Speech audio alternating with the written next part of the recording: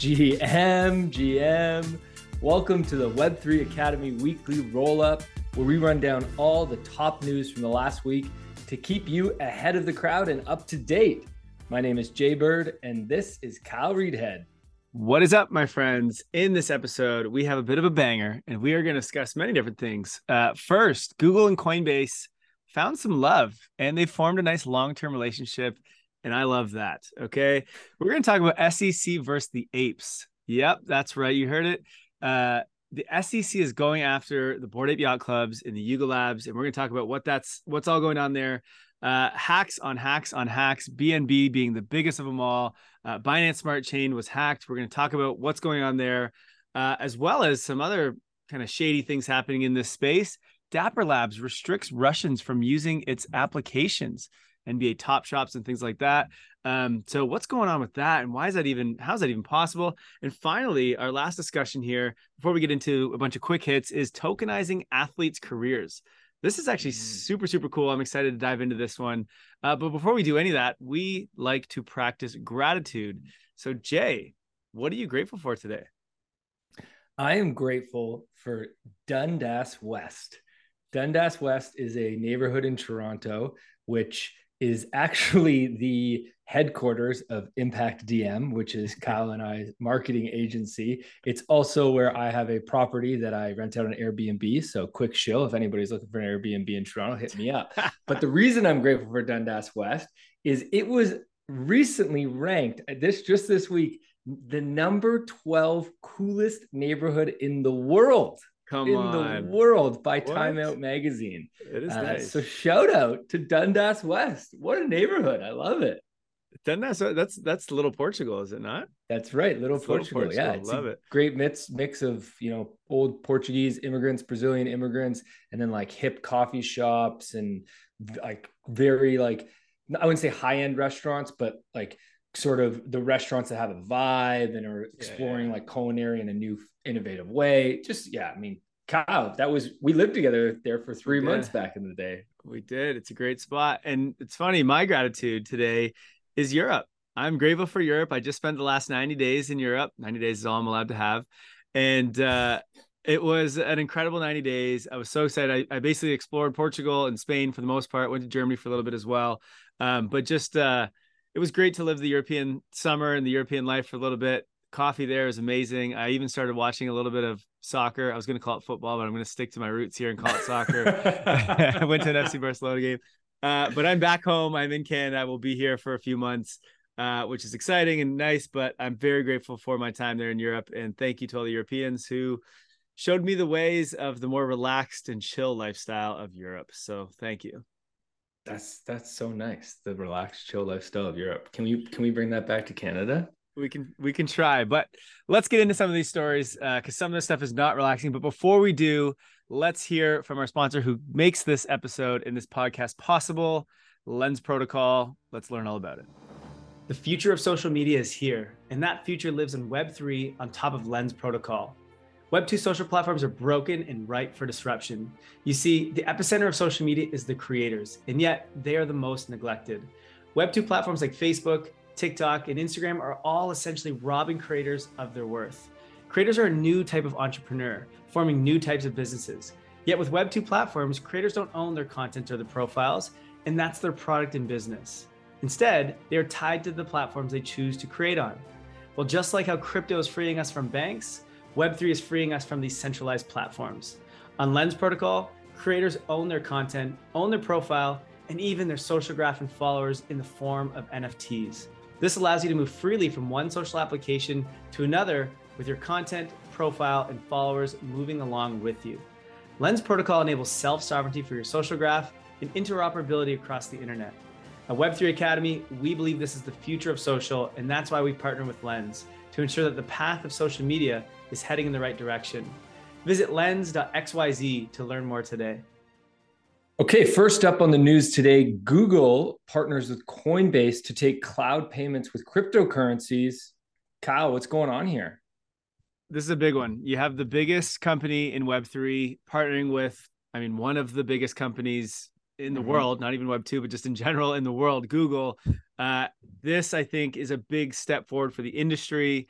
And it's interesting. We were just talking about Google Cloud. I think it was 2 weeks ago on the roll up, and we had said what they were doing. I think they put the merge thing up on Google and a few others, and we were like, I feel like something's going to happen here. Like, I feel like they're kind of hinting at something, and boom, here it is. Basically, what they're doing is, one, they are going to be allowing customers to pay for Google Cloud and their cloud services in crypto starting in early 2023. So that's really cool. They haven't said which cryptos they will allow, but they did say that it's more than just Bitcoin. So for you Bitcoin maxis out there, it's crypto. It's not Bitcoin that they're allowing. It's crypto. Okay. And so we'll see which ones they allow. But either way, that's really cool. Google is also exploring using Coinbase Prime for storing and reading crypto. So it looks like either they're going to put it on their balance sheet. Obviously, if they're accepting crypto, they need to do something with it. So they'll probably use the corporate service and product that Coinbase offers, which is called Coinbase Prime. So that's really cool. And then finally, Coinbase will move their apps, some of their apps, from AWS, so Amazon Web Services, over to Google Cloud. So this is great for many reasons. But I think, first of all, we're building strong relationships and we're making friends with some of the biggest companies in the world. And that to me is super, super huge. It legitimizes the industry. There's also always this talk about like, well, what if Amazon decides to shut down their Amazon Web Services for crypto companies? Then we're screwed, right? And so now we're making a friend of a company who's not going to do that because they're in a partnership and they've made a deal on this. So that's really cool. I really, really like that. Now, the rest of it is kind of whatever. Accepting crypto, like, is that really a big deal? And we actually, in our Discord with our community, we're talking about this, and there's a few questions like, why does that even really matter, right? Like, what's the point? Is accepting crypto really that cool? Like, I don't want to pay and spend my Bitcoin or my Ethereum. Yeah. And I think what a lot of people miss here, and why this is a big unlock actually to accept crypto and payments, is a few reasons. One, if you no longer need to use PayPal or Stripe, well, they charge a 3% fee for every transaction that happens. So it's actually cheaper to use crypto. Now, if you're using the Ethereum L1, maybe not because of gas fees, although there's basically no gas fees right now. But I mean, when you're using layer twos and things like Solana, whatever, like it's essentially free. So you can go peer to peer now. We don't need an intermediary company to make that transaction for us. So that is a huge unlock. And especially when we're talking big amounts of money, that is saving a lot of money for, people and for businesses. So that's cool. The other big thing I would say here is, and if you're in the developed world, so you live in the US, Canada, Australia, UK, whatever, this might not really matter to you because you can switch into the US dollar and pay in US dollar or pay in your Canadian dollar, Australian dollar, and it's pretty easy. There are a lot of countries in the world, though, that can't do this. So one, it is very expensive or very challenging for many countries to even get to US dollars, especially countries that are like sanctioned, like Iran, obviously like Russia right now is not able to do this. But there's many countries like Pakistan and a lot of countries around there in the Middle East, they can't use Stripe and PayPal. So they even have a means to like purchase things in global commerce. Argentina, with the inflation they're having, they don't want to hold their currency, but it's super expensive to switch over into the US dollar. Turkey, like there's so many countries, especially right now, because currencies are kind of a shit show. So it is a pain for a lot of countries outside of the developed world to actually, one, hold on to their own currency, and two, pay in the normal currencies like US dollars or euros. So by allowing crypto, it opens up global commerce to the world, right? It allows anyone in any country to be able to use Google services and be able to pay for those services in a way which does not tack on a bunch of extra fees and costs. So that to me is super, super cool. It's a big unlock for businesses, right? Because now they can sell the same product they've been selling, but to probably hundreds of millions of more people because they don't have that barrier, right, of PayPal, Stripe, or US dollar. So that is really cool. So for me, I think this is a big step in the right direction. I think the more companies start to accept crypto, the better this is going to be for countries all around the world. So I'm super bullish on this. I absolutely love this. And I think at first I didn't really realize why crypto payments was that big of a deal. Now I'm starting to realize, oh shit, this is actually huge and we need more of this. So hell yeah, good job, Google. Super excited. Google Cloud is the ones who's really had this partnership. I don't think it's like Google, the whole company. But we'll see where this goes. Super pumped. What do you think, Jay? Isn't it so exciting that last week we're talking about Apple, this week we're talking about Google off the top. This is us going mainstream. This is the biggest tech companies in the world jumping in full on into Web3 because this is where we're headed, right? Like there is no bigger signal than back-to-back weeks of this. My only question is like, where are the rest of the guys? Like, what's Netflix doing? Why have we not seen a single thing from Netflix? It shocks me actually that we haven't. And even Amazon hasn't really done much. It's mostly been, we've seen Facebook, we've seen Apple, and we've seen Google. We've talked about all three of those a bunch, but not, why? If I was Netflix, I'd be dropping an NFT and making a movie with my community right now. Like, why not? Netflix has done a terrible job on building community, right? Like they have this thing where everyone's watching movies. All they had to do is create a social component to their platform and they would have an incredible product, and they just didn't do that. And so they don't have the network effects like Facebook and others do, because no one on using Netflix can connect with someone else using Netflix. That's where they've kind of missed the boat. And so, I mean, it would be tough for them, I think, to launch an NFT because they don't have community there. Netflix, there is no community. But I don't know. I mean, the other funny thing that came from this, Google Cloud, well, I guess this is just Google, not Google Chrome, not Google Cloud, is you can start to search your addresses, your ETH address right in Google. We've tried it though, and it doesn't work. So maybe it's only in certain countries. I don't know. But yeah, Jay's got it up on the screen here. But you can literally just type in a wallet address into Google, and it shows you like what they're holding.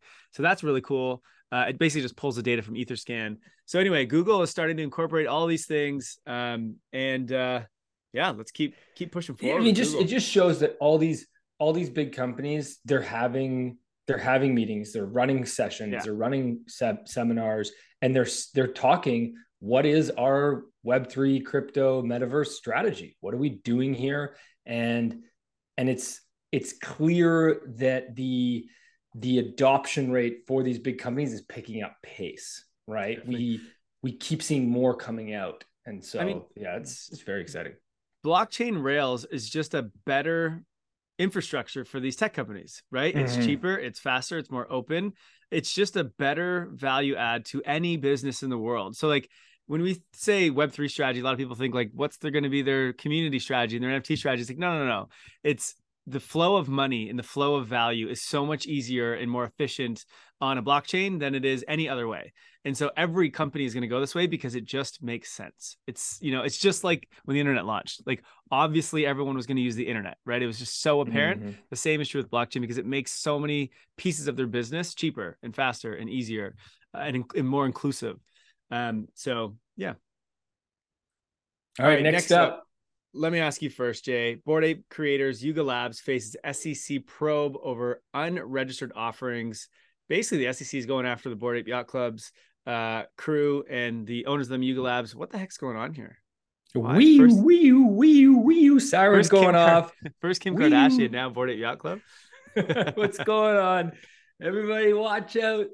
Gary Gensler's coming after you. Gary's got a bone to pick with every NFT and crypto there is. Now, let's be real here. The SEC's got to try to regulate, so they're going to make moves. Here's what happened, and this is Bloomberg reported this. This is getting big news. It was all over crypto Twitter this week.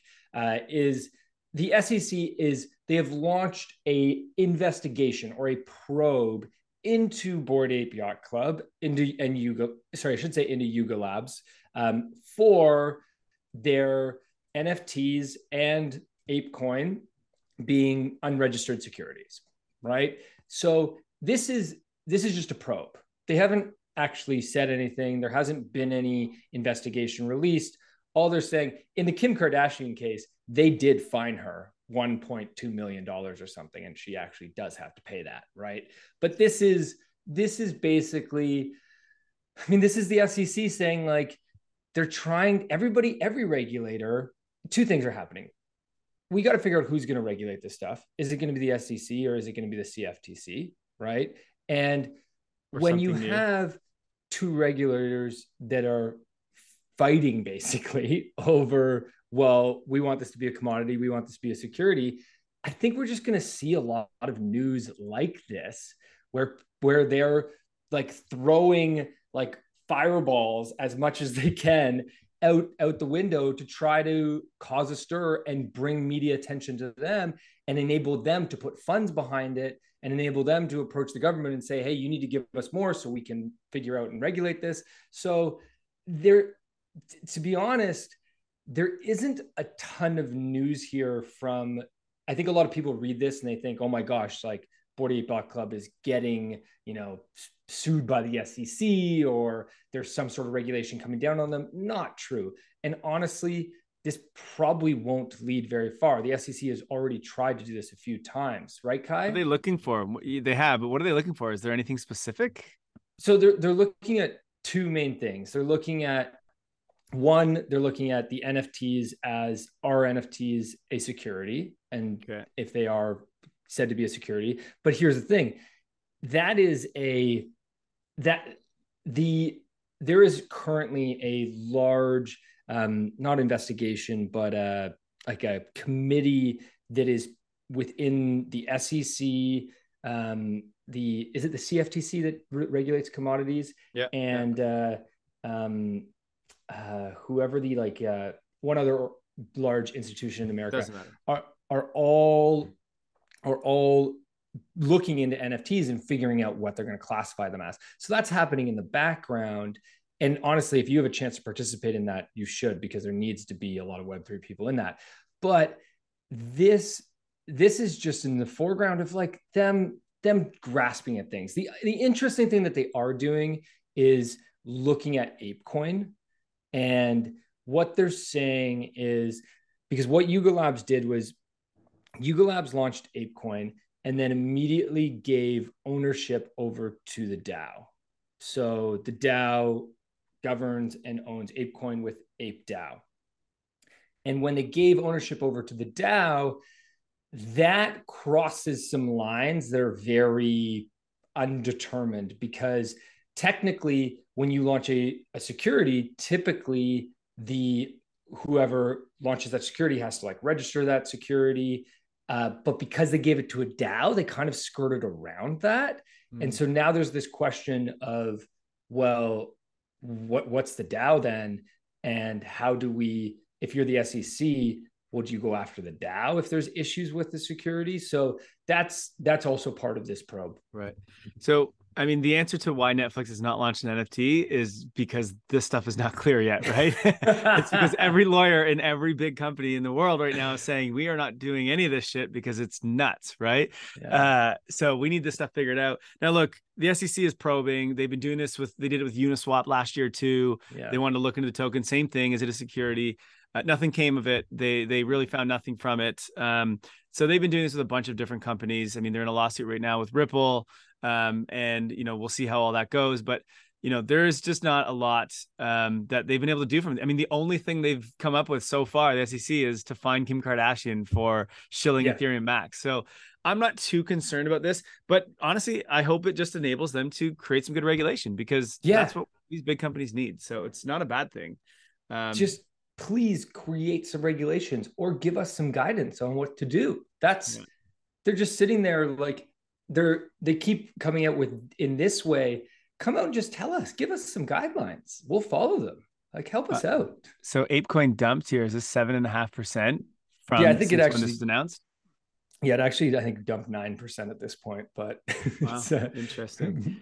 Speaking of sketchy activity happening in the Web3 space, Dapper Labs has hit Russian accounts with restrictions.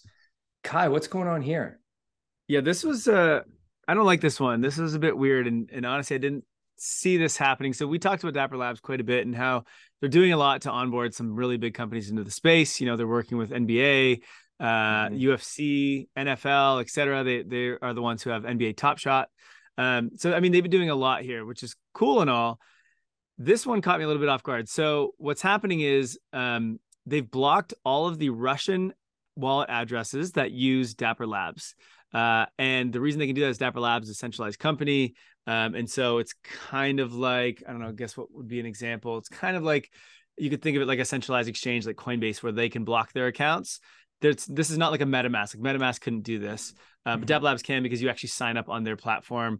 Now, it is the NFTs themselves in Dapper Labs are on the Flow blockchain. So technically you have that self-sovereignty, but they're storing them in the Dapper Labs wallet inside of a Dapper Labs application.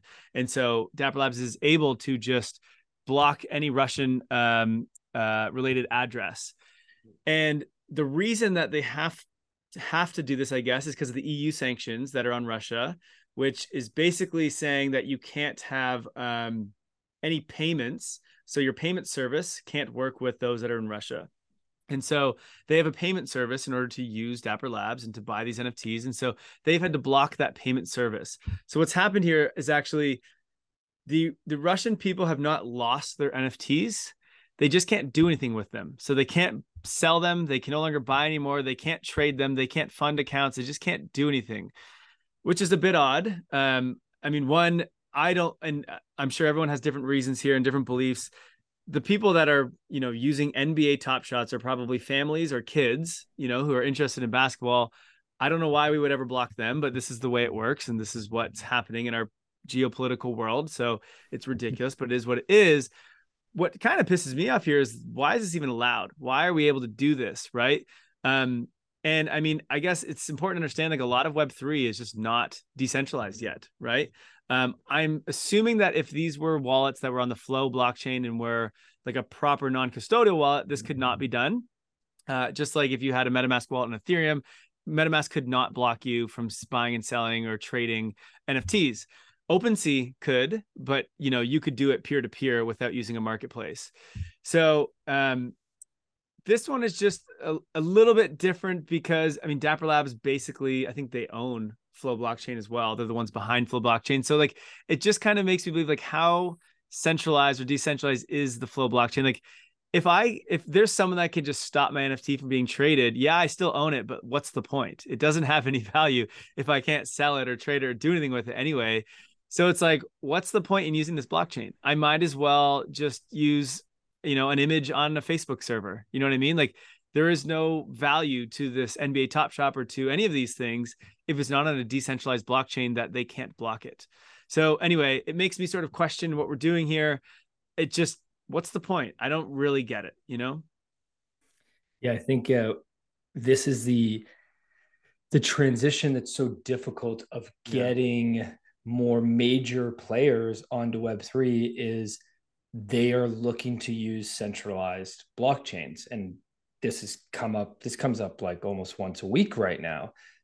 But we want decentralization. And we've talked about the importance of decentralization. You pointed out in the first story around Google and the fact that we're opening up payments to the world, and you can sell your product to a much bigger global audience, and you can ensure that people who don't have bank accounts can purchase and can participate in the global economy. That's amazing. But then at the same time, we have to, it's almost like we have to use some centralized blockchains to get there, because that's the only way to onboard these large organizations like NBA and to be fair, it's not just Flow here. Like, for example, on Ethereum, like if you use USDC, which is a centralized company, Circle, who mints those USDCs and sort of runs that, they can block your address and not allow you to interact with USDC because it is a centralized application. You could think of it as running on Ethereum, right? So there are a lot of use cases like this. Like OpenSea can block you as well if you're in a certain location from interacting with them. Now, the beautiful thing is that if you're on Ethereum, you still own your stuff and you can go and trade with it elsewhere. I don't even know if there's other apps and things on Flow blockchain to like that they could do this with, but it sounds like Russians are just kind of screwed here. They can't do anything with it. And that, to me, if there's not an escape route, I'm okay with some apps being like, I don't want this person to use, or these type of people to use my service. And if they need to block that down, then sure, whatever. I mean, I don't love it, but it's fine. But they should at least be able to take their stuff and still go elsewhere. Right. You know what I mean? Like that's the weird part of it is like, hey, we're not going to let you use your service, and the things that you own in here, we're actually not even going to give that back to you. It's like, what? Screw you, man. Like that's insane. If you want to say, hey, you can't use my service, that's fine, but at least let them take their shit and go on somewhere else, right? That's the part that really like pisses me off. But anyway, we'll see where this goes. And the example of that was I was speaking to somebody who lives in Italy but is Russian recently, and she was saying that Coinbase shut her account down. Coinbase said, hey, you have a Russian passport, can't use Coinbase anymore, sanctions, blah, blah, blah. won't get into sanctions and the fight that she had to deal with there. But they just said, she remove they just said, hey, you got to remove all your assets. Here's the process to do that. You can move it wherever you want. She moved it to Binance, right? And right. Which that makes sense. It's not ideal. It's not ideal for her. It sucks. But like you said, they gave her the opportunity to just deal with it, right? Which is fine, because we need these centralized companies to be like, we need Coinbase, right? We would be nowhere without Coinbase, right? So we need it. But Coinbase is a US entity and it's a public company, which again needed to happen to legitimize the industry. So we need that. And that's fine. And they have to follow the US sanctions and US rules. And it is what it is. That's fine. I'm not against that. But you've got to give them an escape route. Otherwise, it's like jail, All right. Binance Smart Chain. Hot take. Binance Smart Chain hacked. What was it, like $500 million or something like that? I don't know. Tell me what's going on here, Jay, because this is crazy. Yeah. Okay. So Binance Chain was hacked. Initially, it seemed like it was 500 million. It ended up being 200 million. So it's 2 million BNB, which is worth 566 million USD was what the total hack was. But then they only ended up getting out 1 million. So they didn't get it all out. But basically what happened 100 million, 100 million, he means to say. Sorry, 100 million. Yeah. Basically what ended up happening here was Binance has two chains, one which supports their app ecosystem and their smart contract ecosystem, and one which supports their fungible token side. And so they have these two chains, and there's a bridge between those two chains. And somebody came in, and it gets super technical, and I don't even fully understand how the technical hacker side of this is. That's why I'm not a hacker. But somebody basically came in and was able to create a fake proof, which is something that a block creates. And in creating this fake proof, they were able to create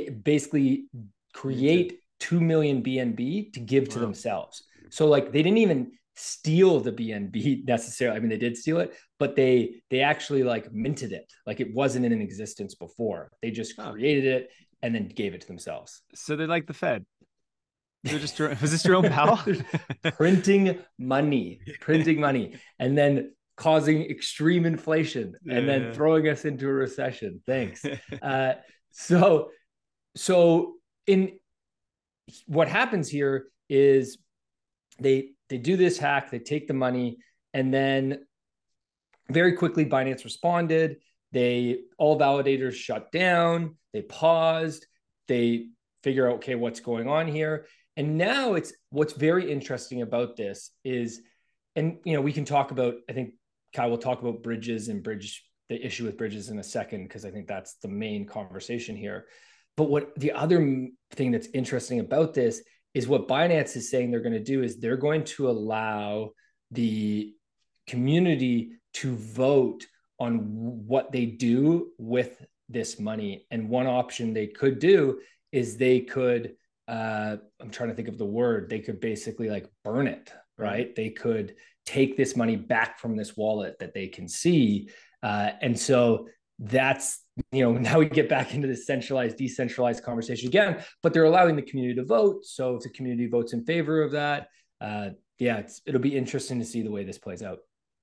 Very interesting. I'm just looking to see what happened to the price. Just checking it out on CoinGecko. I'm assuming it tanked. But I mean, look, we know that BNB is a centralized chain. I think most of the validators on this chain are from Binance. So that's obvious. I guess it's cool that they're allowing the community to make a decision.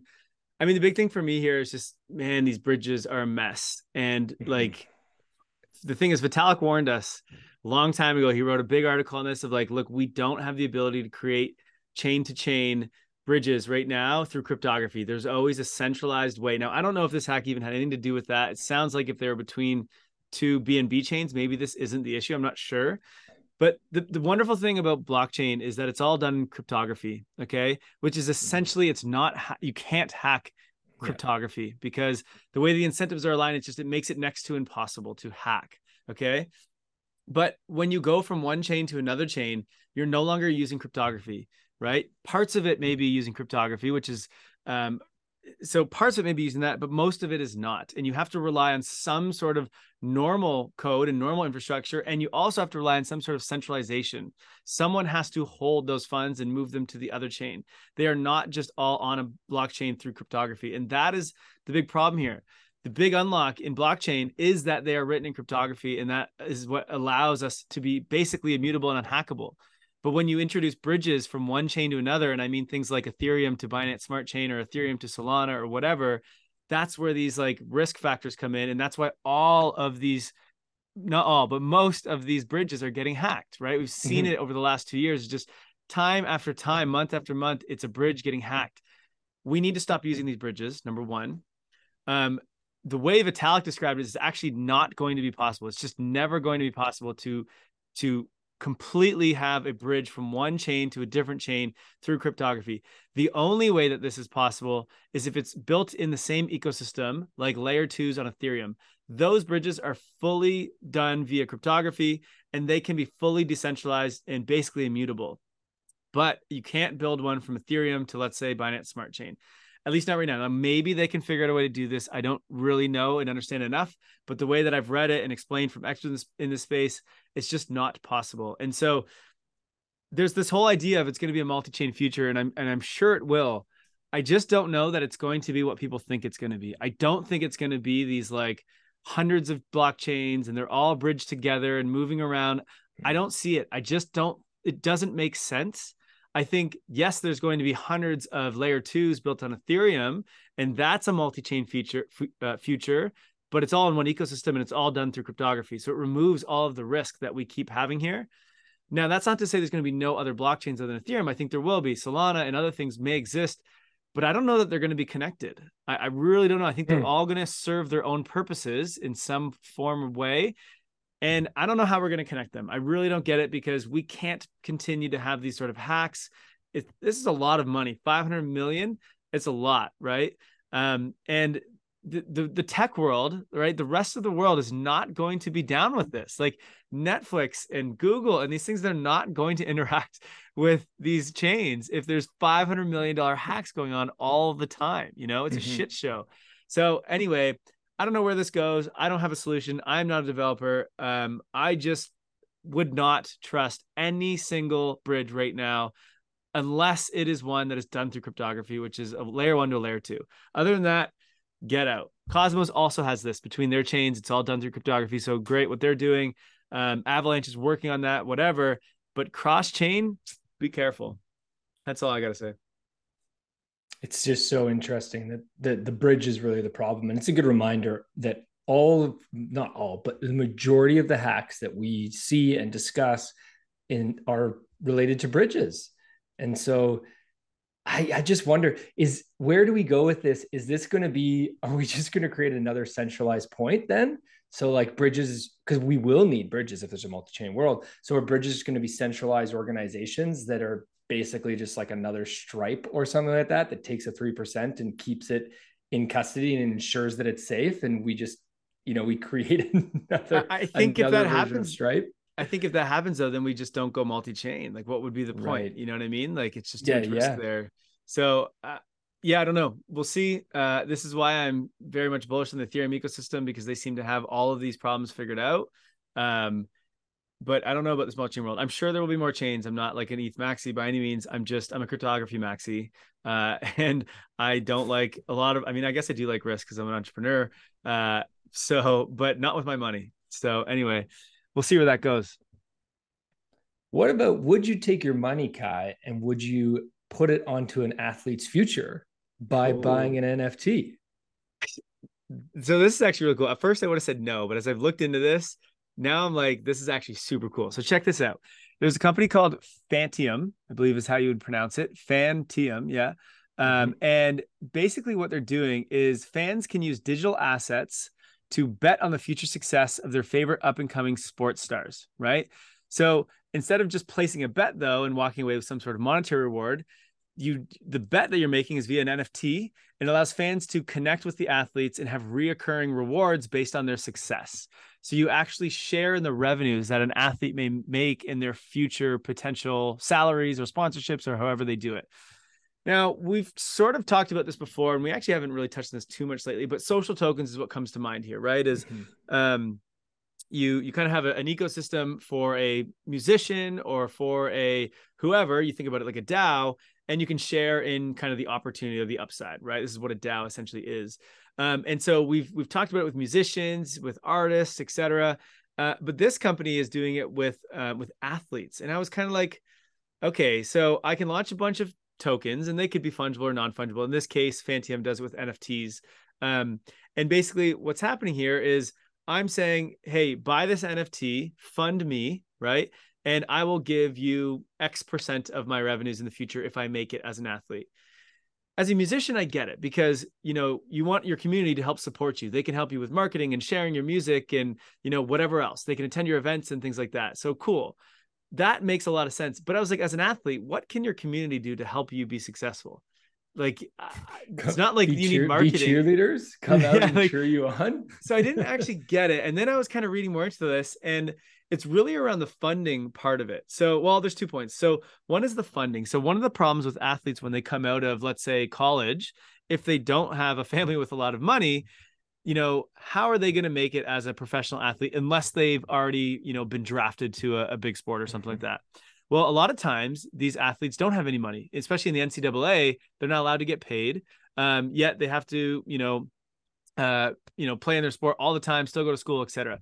So they usually don't have any money, which means they can't afford a good training team. They can't afford a nutritionist. They can't afford a good physical therapist. They can't afford all the things they need to keep their body healthy, to prevent injury and to become a better athlete, right?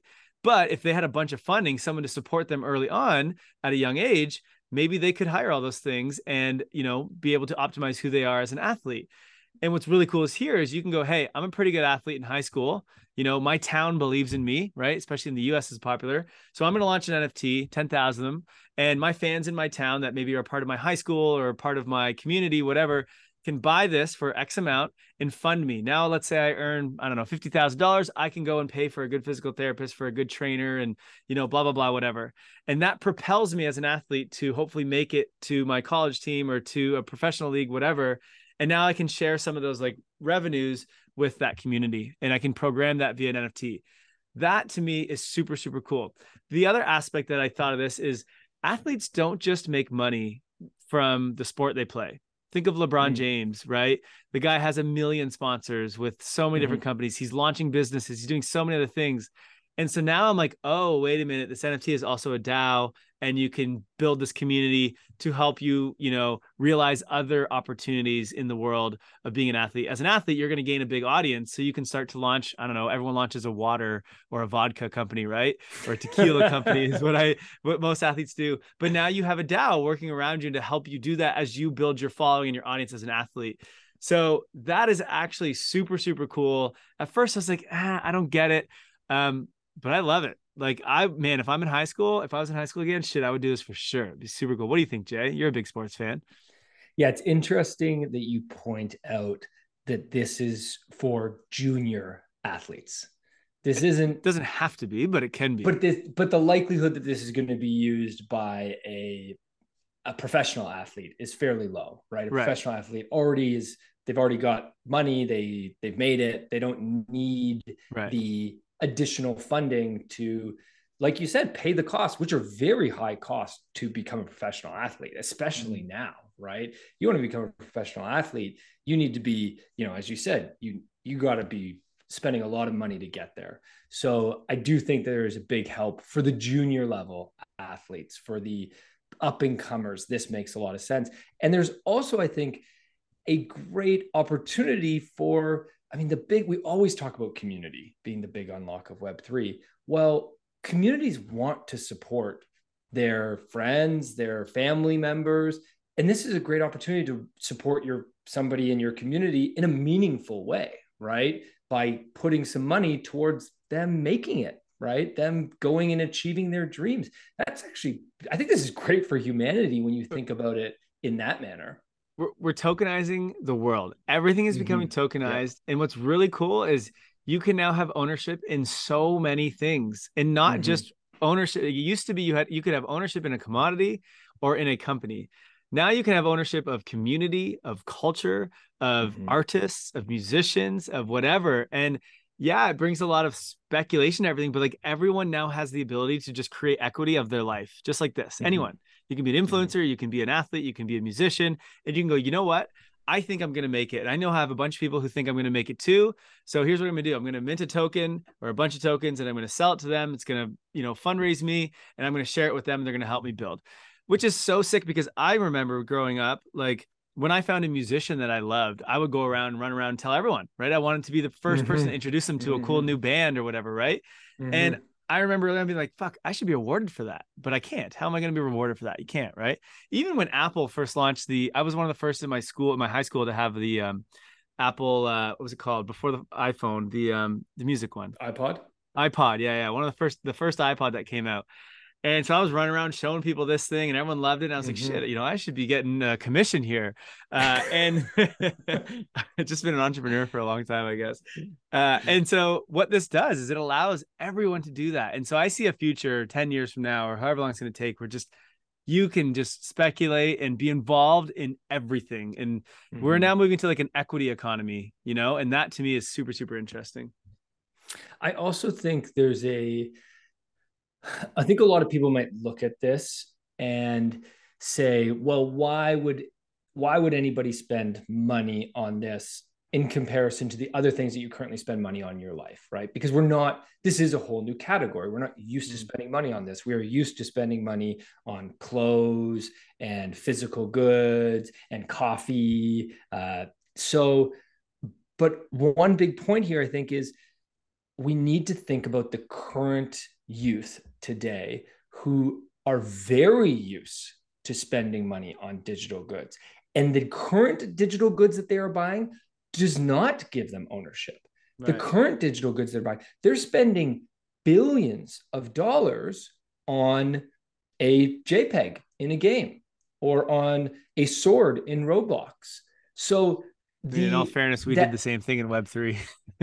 Right. But they all turned out to be useless.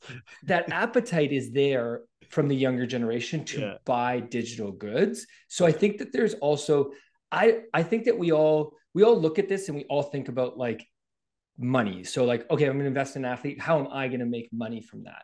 But I think when the younger generation comes along and they do this, I actually don't think they're going to care about making money from this. They're going to say, cool, I get to invest in that athlete. I love that athlete. I think they're great. Like you said, they go to my high school. Yeah, I'll give them $100 and I'll feel good about it. And I don't care if it brings me any money back. I actually would rather it, support them. And maybe I get some merch down the road if they do well. But I do think there is a difference in the view of expectation of profit versus being part of a community, which I think today's youth see it very differently than we do. Yeah, agreed. I'd rather put my money in humans than in artificial things that are going to depreciate in value, like clothes or cars, right? So I think that's a great unlock as well. Okay, Jay. So should we put our money where our mouth is? Should we invest in an athlete, Kai? Hell yeah, I'll invest in an athlete. Who do you got? You got any up and comers? I don't have anyone. I don't think Fantium's actually launched yet. It's just early. No, there's two athletes that are doing it already. I forget who they are. It's like a tennis player and something else. But I think if we're gonna do this, we got to go over to Cuba and look for the star-studded kid who's gonna make it to the MLB. Yeah. Sorry, I know that's really bad, not a good thing, but the US does this. And anyway, let's talk about the NFT of the month because I don't want to go into that any further. Okay, the NFT of the month, voted by you guys. Moving forward, we are no longer going to select our NFT, DAO, Web3 person, or tool of the month. You, our listeners, are now selecting this by voting on Twitter. 360 of you voted in the poll for NFT of the month this month. And the finalists were DeGods, QQL, Ranga, and our winner by an absolute landslide, Pixelmon. That's right. You heard that right. Pixelmon.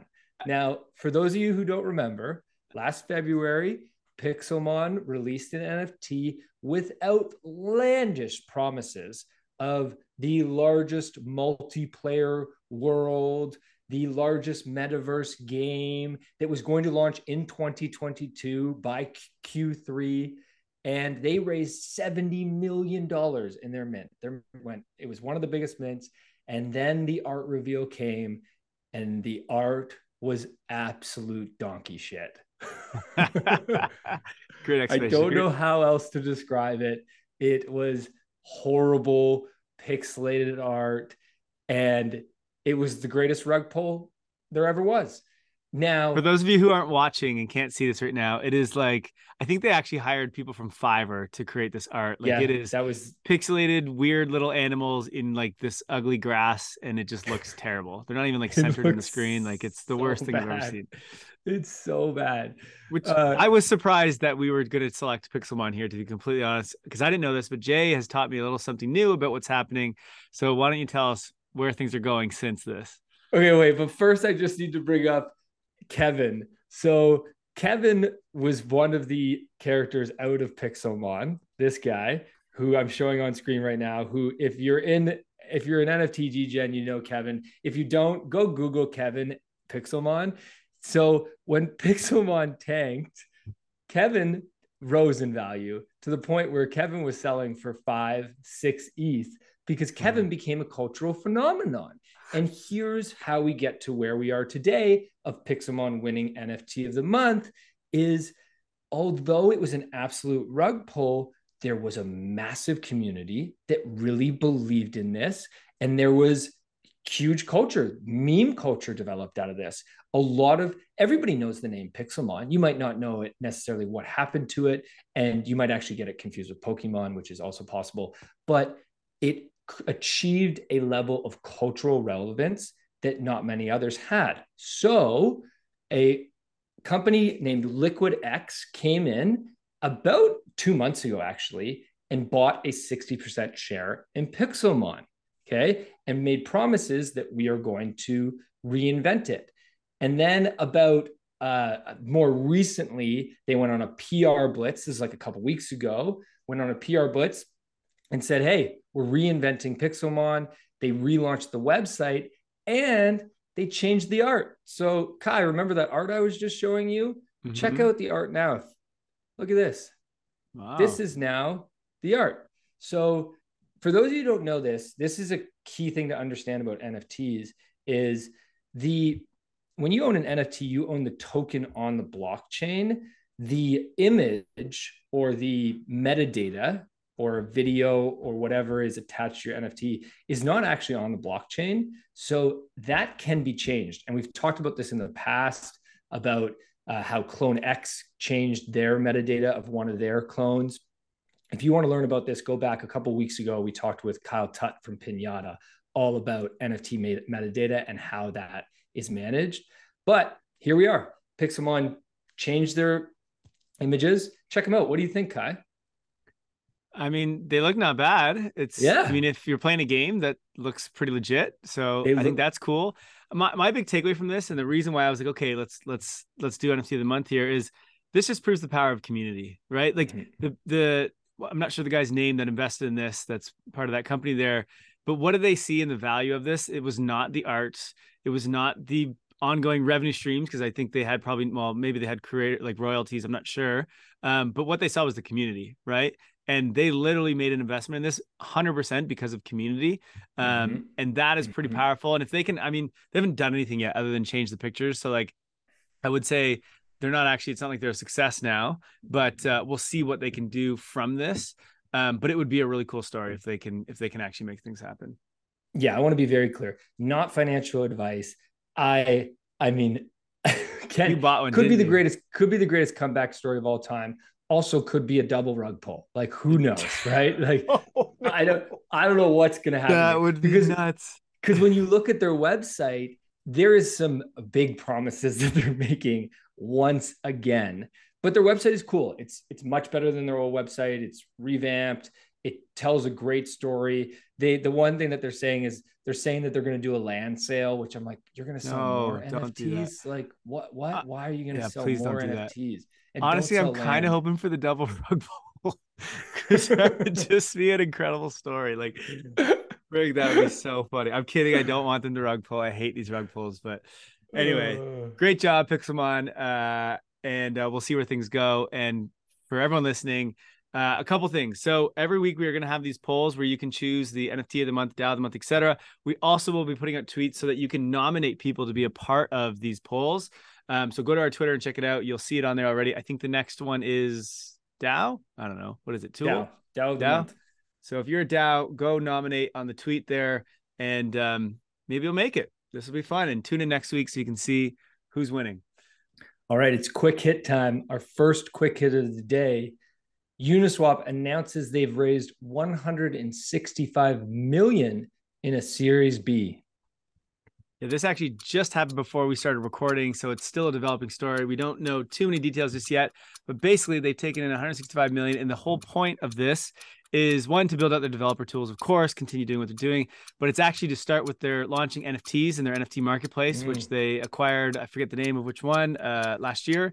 And also it is to start building Uniswap in the mobile version.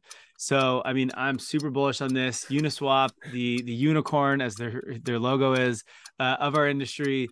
They are going to push mobile first for crypto, and geez, do we ever need that? So this is super exciting. Still don't know what the value of their company is at 165 million raise. We'll have to wait and see what percent they're giving out on this raise. But I mean, last time they did a raise, they were in the billions. So I'm going to assume they will remain in the billions, but let's see what happens. That's it for me. All right, Jay, next one up here. America's oldest bank, BNY Mellon, will hold your crypto now. What's going on here? I mean, again, going mainstream. We got BNY Mellon, 200-year-old bank, the largest custody bank in the world, is now going to custody your crypto.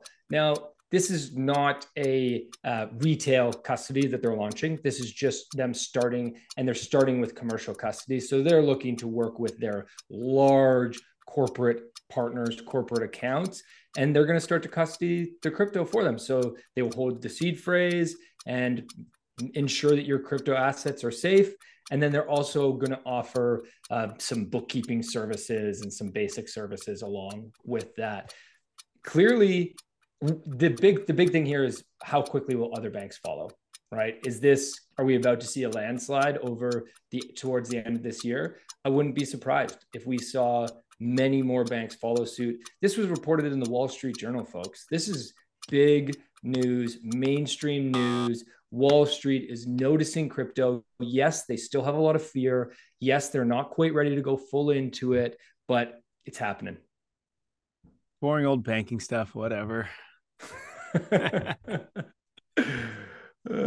Okay, next up, Brian Roberts, CFO of OpenSea, steps down. Yeah, this is big. I mean, I don't even know if it is big, to be completely honest. Still don't really know exactly why he stepped down. He was part of Lyft before this. Now at OpenSea, I mean, obviously he's seen OpenSea through to kind of their peak of November of last year.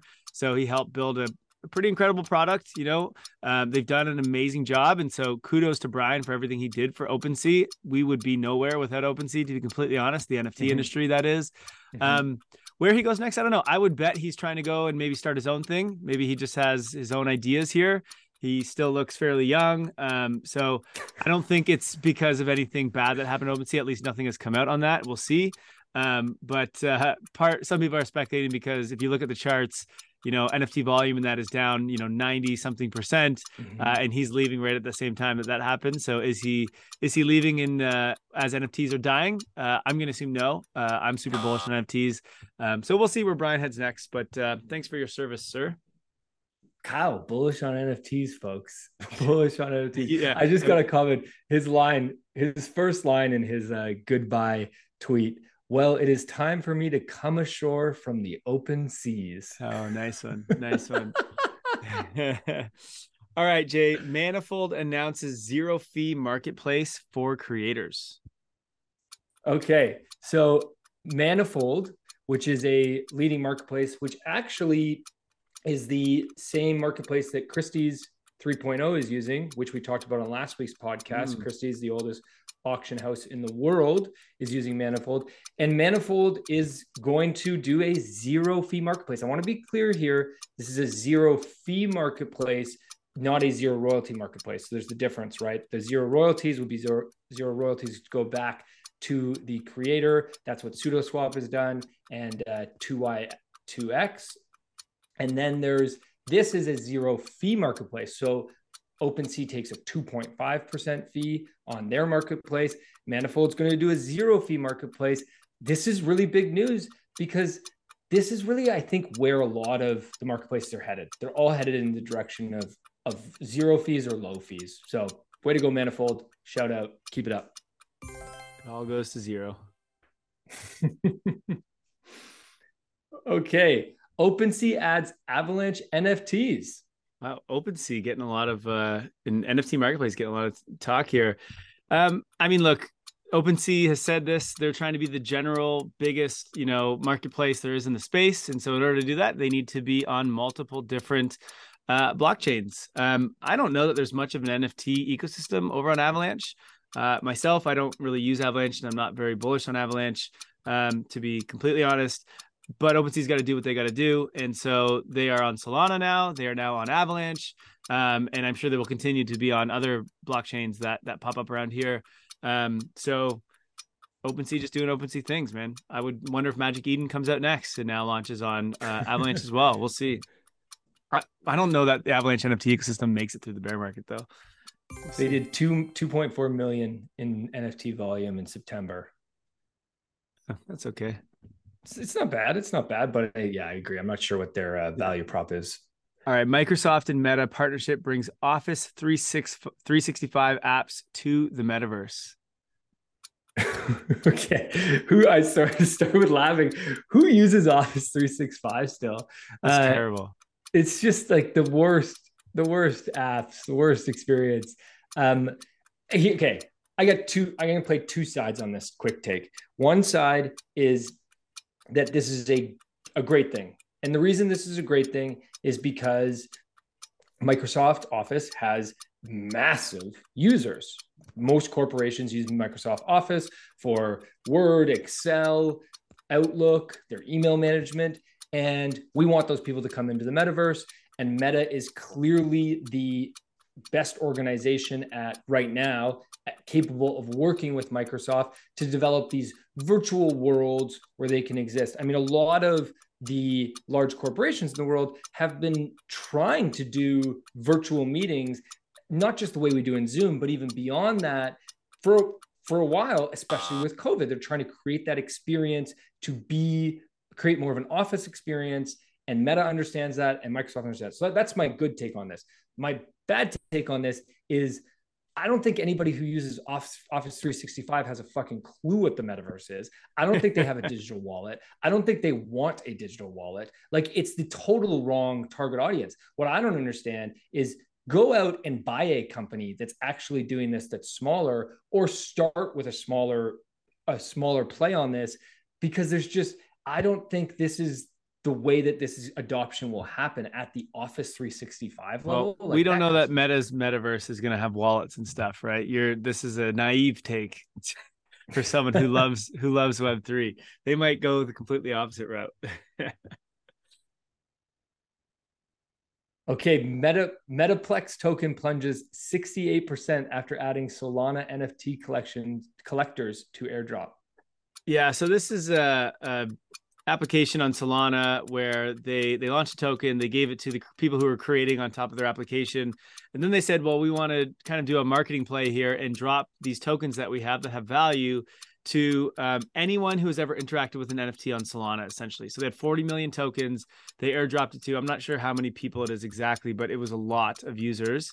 And what do you think the users did when they received these tokens? They sold them. Sell They them. completely dumped them. And it makes no sense. If you're going to launch a token, your token needs to go to the people who want to actually hold your token and they want to vote, or they believe and they're bullish in your project and they're going to hold on to it. That's how the value of your token remains.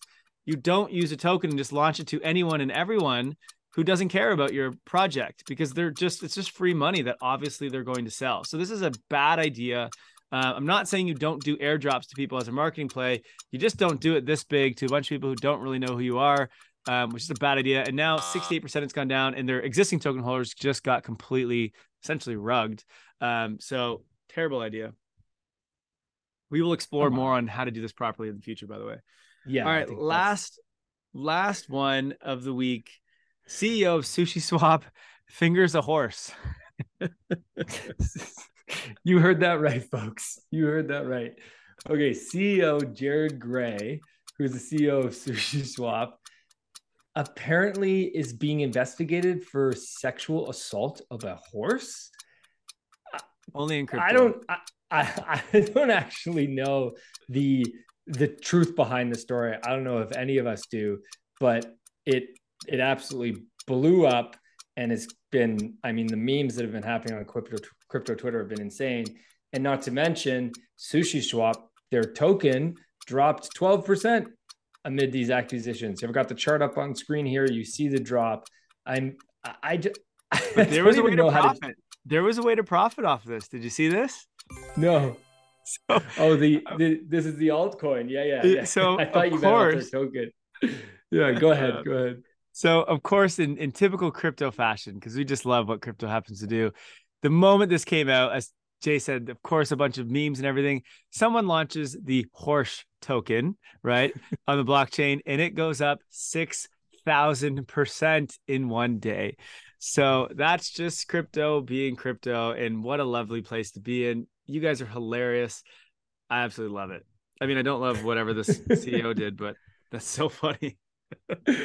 All right, that's our quick hits for the week. Before we wrap the show, let's talk about the poll of the week from the last week, Kai. We had an interesting poll last week. We asked which tech giant will onboard the most users onto Web3. Google, Facebook, and Twitter or other were the options. And Google won. 40% said Google, 23% said Facebook, and 32% said Twitter. Jay, you didn't vote. What's your take on this? My take is that you didn't vote. I can see.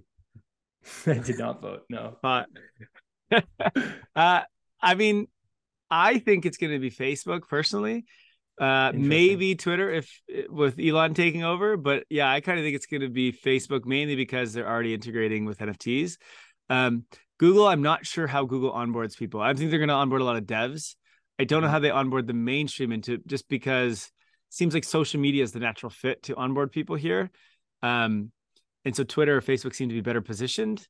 Google, I'm just not exactly sure, but who knows? I mean, we'll see. Google is the king of apps, right? They built so many major Web 2 apps. Yeah. If they decided to make Web 3 apps, to make some dApps, then that could be the big onboarding. We haven't seen any of that. So far, Google's been very focused on like the infrastructure layer, which makes sense. They are the data layer of our current internet. So actually, I'll tell you my take. It's none of these three. It's Reddit. Reddit's going to do it 100%. Once they launch their tokens on Arbitrum, which they're planning to do soon, they're well ahead of everyone else. That's going to onboard. I think they have almost 500 million users, and it's going to onboard them all the tokens just like that. So I think it's going to be Reddit. Did anyone say that Reddit in the comments? Is a natural onboarding for sure. Yeah, that's my guess. You heard it here first, folks. I wish I could. Well, I guess I could. I could mint a token. We could all bet on it and put some futures, and that's the fun thing about this space, right? Do we have another poll? What's coming up next for our listeners? We actually haven't launched our poll yet. Watch out for it. It'll be coming out in the next few days. The objective here is for every week for us to have a poll and for you guys to participate and tell us what you're thinking so that we can learn more together as a community. We're building community and we want you to be a part of that. And we're so grateful for you guys. So grateful for our listeners. It's a joy to do the show every week. Kai, I don't know about you, but this is my favorite hour of the week. Best hour of the week, no doubt. We're going to try to start doing it live, actually. So the Ooh. hour of the week may change, but we'll see. So if you follow us on Twitter, which is Web3 Academy _, or you follow us, subscribe to us on YouTube, we may do this live with the community. Let's see. We'll see what we can do here. But it's been fun. Do it live, and then people can comment and share their feedback and ask questions. Tell us when we're wrong. Tell us when we're wrong. Please do tell us when we're wrong. We're not right all the time, although we try our hardest. They can shun Jay for not voting on his own polls. Jay's a boomer and doesn't use Twitter. Actually, what's funny is I don't even think that you shared a Tim Ferriss tweet yesterday, and I commented on it, and I was like, this is great, but I don't think you're even going to know that I comment on your tweet. And I didn't see it. Said anything. Yeah, I know. I didn't see it. Speaking of that, Tim Ferriss tweeted out, and this is a reason to get involved in Web3. He saw his biggest day of email subscribers yesterday because he said that if you subscribe to his email, you would be told about his upcoming NFT launch. And that's just a bunch of spammers. He showed the chart, went off possibly. He got scammed is what happened. He doesn't quite know that yet. It's the same thing that happened to us with Lens. All right, friends, thank you so much for listening. And we will see you in the next roll-up next week. Peace out. Thank you for listening to Web3 Academy. We hope this helps you along your Web3 journey. And if it does, please share this episode and subscribe so you don't miss the next one. Nothing in this podcast was financial advice. Crypto and Web3 can be risky. You can literally lose it all. In fact, if you invest on account of what we say, you probably will lose it all. So don't do that. In all honesty, the point of this podcast is to remove the noise of markets and price and focus on utility and implementation anyway. So you should not take any of this as financial advice. Thank you, friends, and see you in the next one.